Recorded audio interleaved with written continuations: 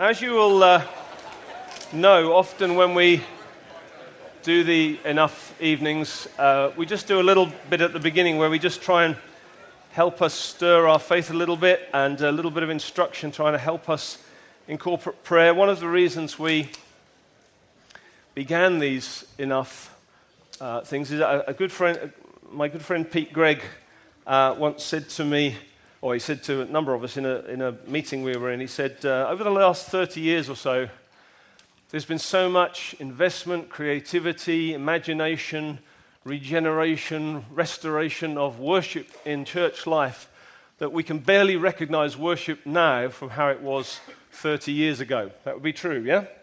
In corporate church life.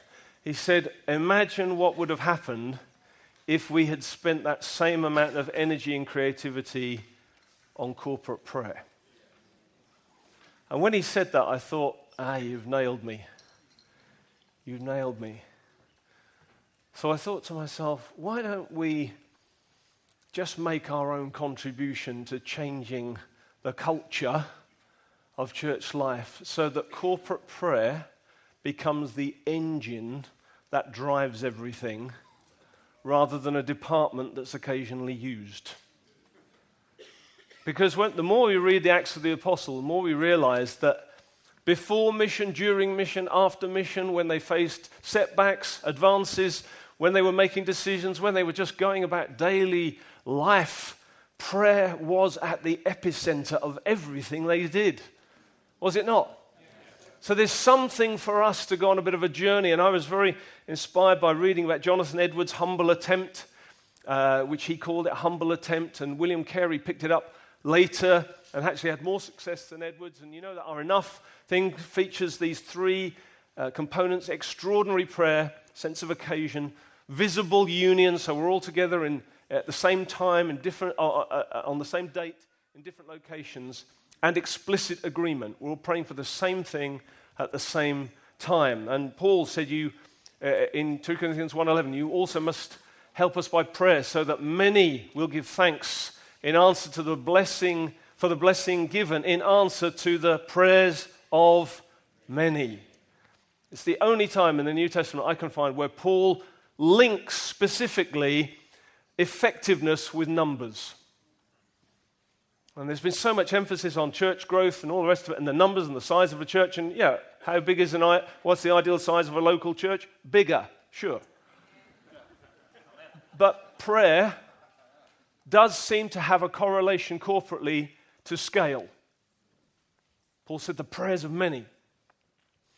And so I want us to look at something tonight that I think will just hopefully motivate us as we then get into some prayer for various things as the evening wears on. Are you ready to do some work in prayer?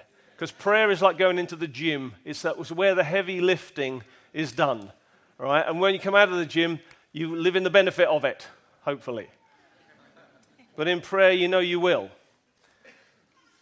So what I want to talk about briefly, just for a few minutes, is reclaiming what belongs to the Lord.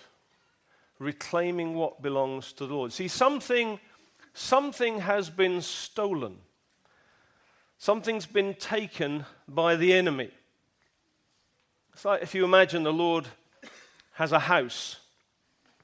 It's been broken into. And there's the thief wearing the Lord's slippers, sitting on the Lord's sofa, watching the Lord's television, opening the Lord's fridge and eating his favorite food, drinking his beer. Outrageous arrogance that a thief should occupy and take what does not belong to him. It's outrageous. Using what belongs to someone else for your own ends and you've got no right to. But the Bible says that kind of dynamic is what has gone on with the earth. Because the earth is the Lord's. And everything in it, it's His. It belongs to Him.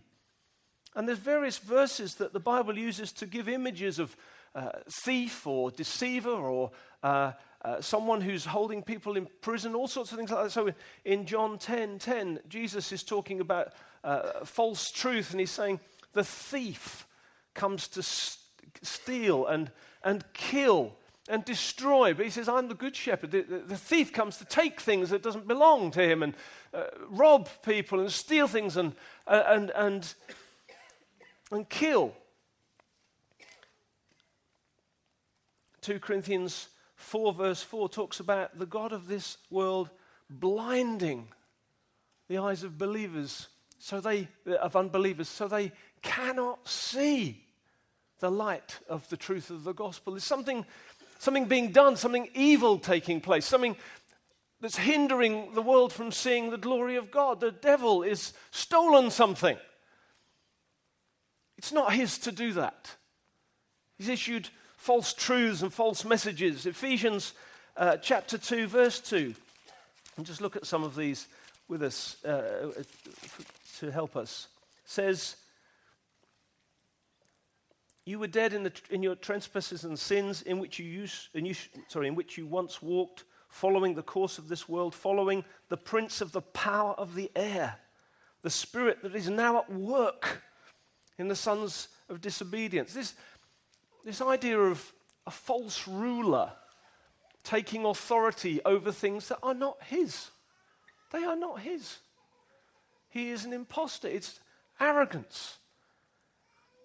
In John 12:31, Jesus addresses this, and he says,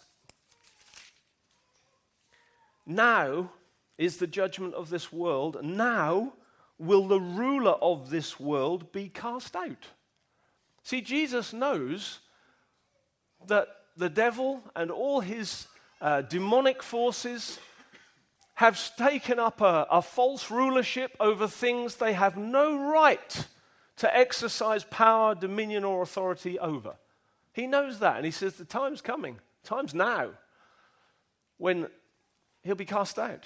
It's time for him to end what he's doing. In 1 John 5:19,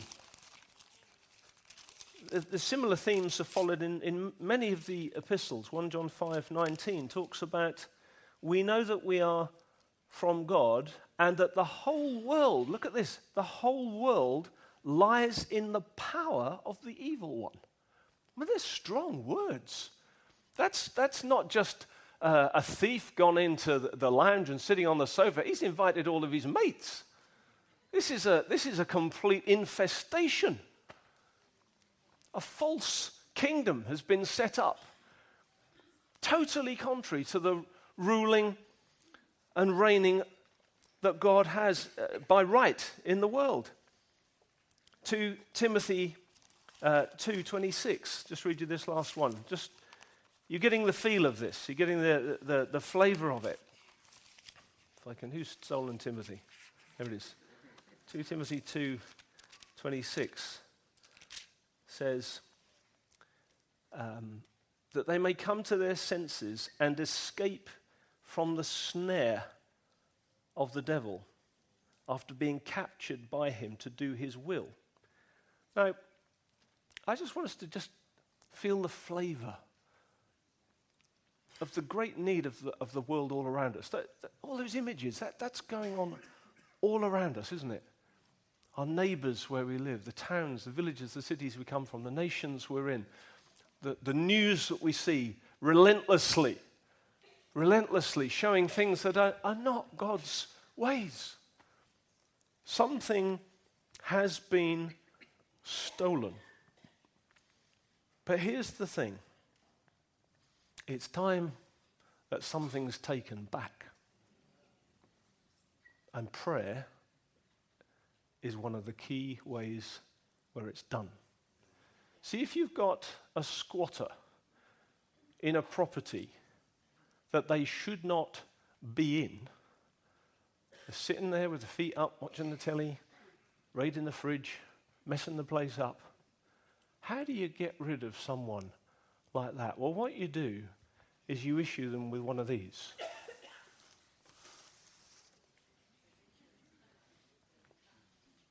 you serve them an eviction notice. You say it's time to quit. It's time to vacate. It's time that this is given back to the right owner. And you know what the amazing thing about an eviction notice is this? It doesn't matter how weak or powerful you or I may feel serving it, the authority is in the notice itself. So that is why prayer is so powerful. Because the eviction notice we serve, the thing, if you're trying to read that, don't think you should have gone to Specsavers, right? Other opticians are available for the live stream, but it's not that you can't read that.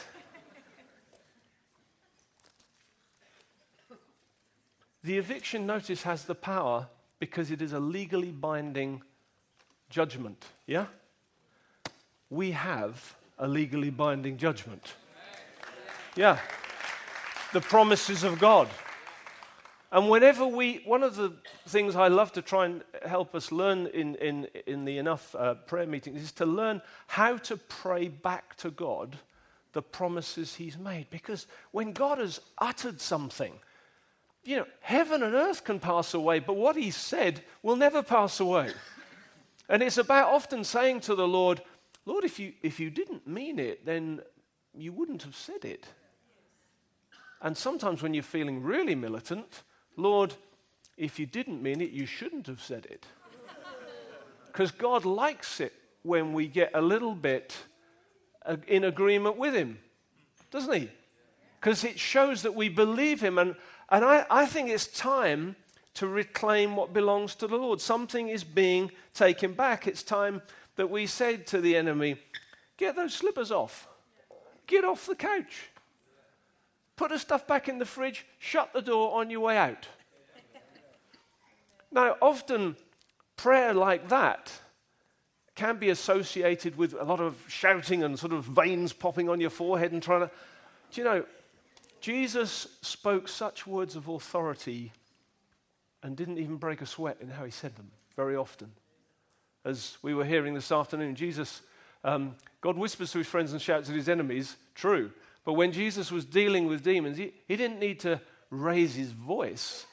He had the authority in Himself. So when we pray, it's not about the volume we create, although sometimes when we're praying for things that matter to us, we should get emotionally involved.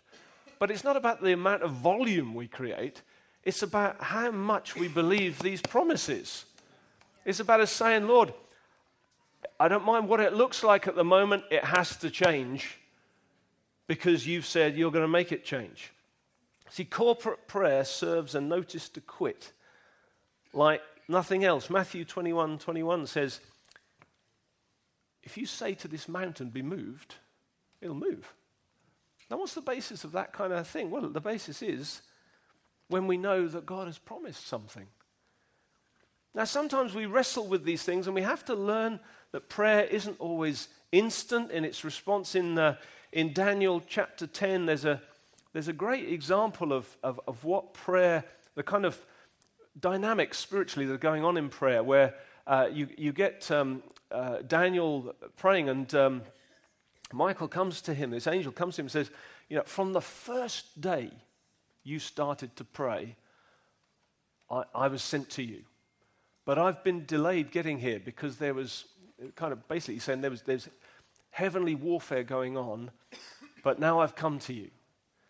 And the Bible doesn't tell us, there's a mystery about all the stuff going on in the heavenlies all around us, and the Bible tells us enough to satisfy our faith, not enough to satisfy our curiosity. But all we need to have satisfies is our faith, yeah? We know that all this kind of stuff is going on. Listen, I tell you, this evening, there's a lot of heavenly activity going on. Demons are listening to everything we're doing. Angels from heaven are listening to everything doing. There is transaction going to take place tonight. Notices to quit are going to be issued tonight. Things will change as a result of tonight. And whether we have a loud voice or a soft voice, we're going to be praying promises back to God. And things will change. Things will change. That's not me just being optimistic. If I believe Jesus died on the cross to save me, and I believe that with all my heart, which I do, as you do, I've got to also believe everything else that's in here. And the prayer of a righteous man is powerful and effective. It's the same Bible with the same weight of authority behind the promise.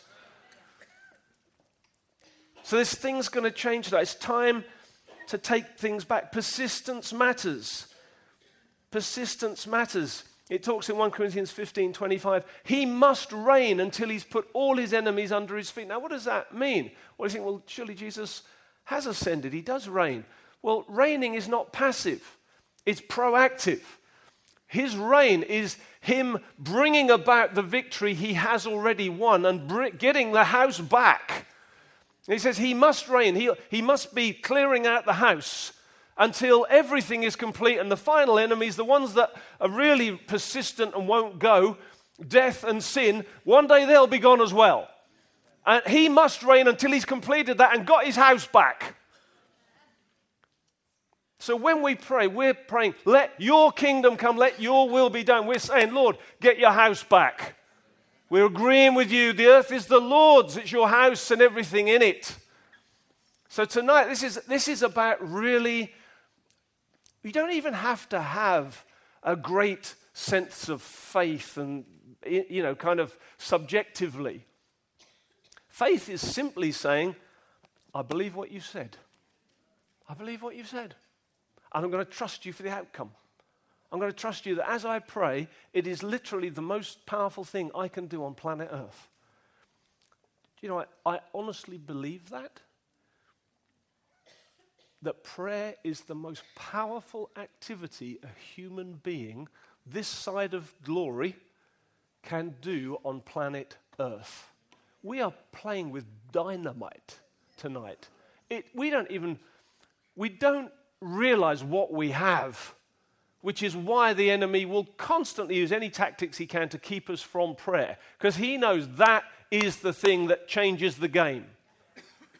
And it's hard work sometimes, and it feels like you're persisting, and it feels like you're pushing against something. That's because we are. We're coming against principalities, powers, and all kinds of pretensions. But we are not the ones who enforce the eviction notice. Jesus does. When the apostles do this amazing miracle, Acts chapter 3, Peter says, why are you staring at us? As if by our power we've made this man walk. Oh, Jesus healed him. We prayed for him.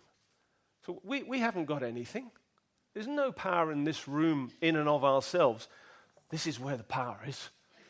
And the power is by the Holy Spirit who rests in us, taking hold of the promises of God and pleading them before the throne. That's where the power is. We can be very weak people. You might feel very weak tonight. You might feel there's all sorts of pressures you're struggling with, and leadership's demanding. It's demanding. Several times recently, I've had things where I've just, thinking, Lord, I don't really know what to do about this. So I've honestly just felt the Lord say to me, I just want you to fall face down before me. Don't say anything. So I have. So I keep thinking, I hope I'm all right in the head and keep doing this. But it's honestly, the Lord said, just worship me. Just lay down before me. Let me act. Let me work. And do you know what? The more we learn just to be sensitive to his voice and to respond the way he wants us to in prayer, prayer can be a posture as well as a word. Prayer can be expressed in all sorts of ways. There's something for us to learn together. Are you up for that? This isn't just about tonight. This is about a journey we're going on as a family of churches.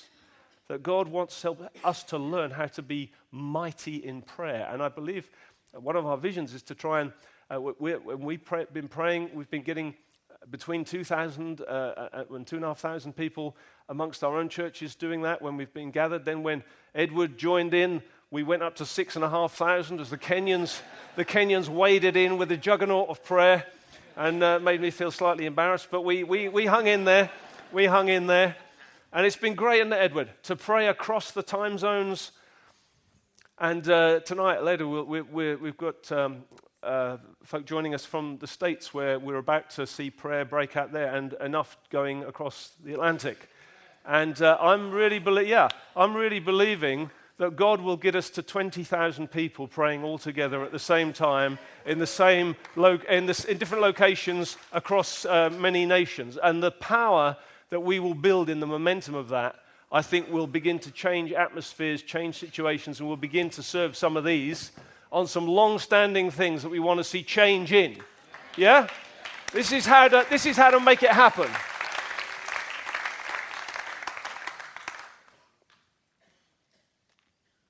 So, you ready to do some work? You up for it? I know it's an evening, but we're used to enough being in an evening, aren't we? So we're going to go for it. So I'm going to invite Toby to come and do the first section, and then we're going to get us all involved. Yeah.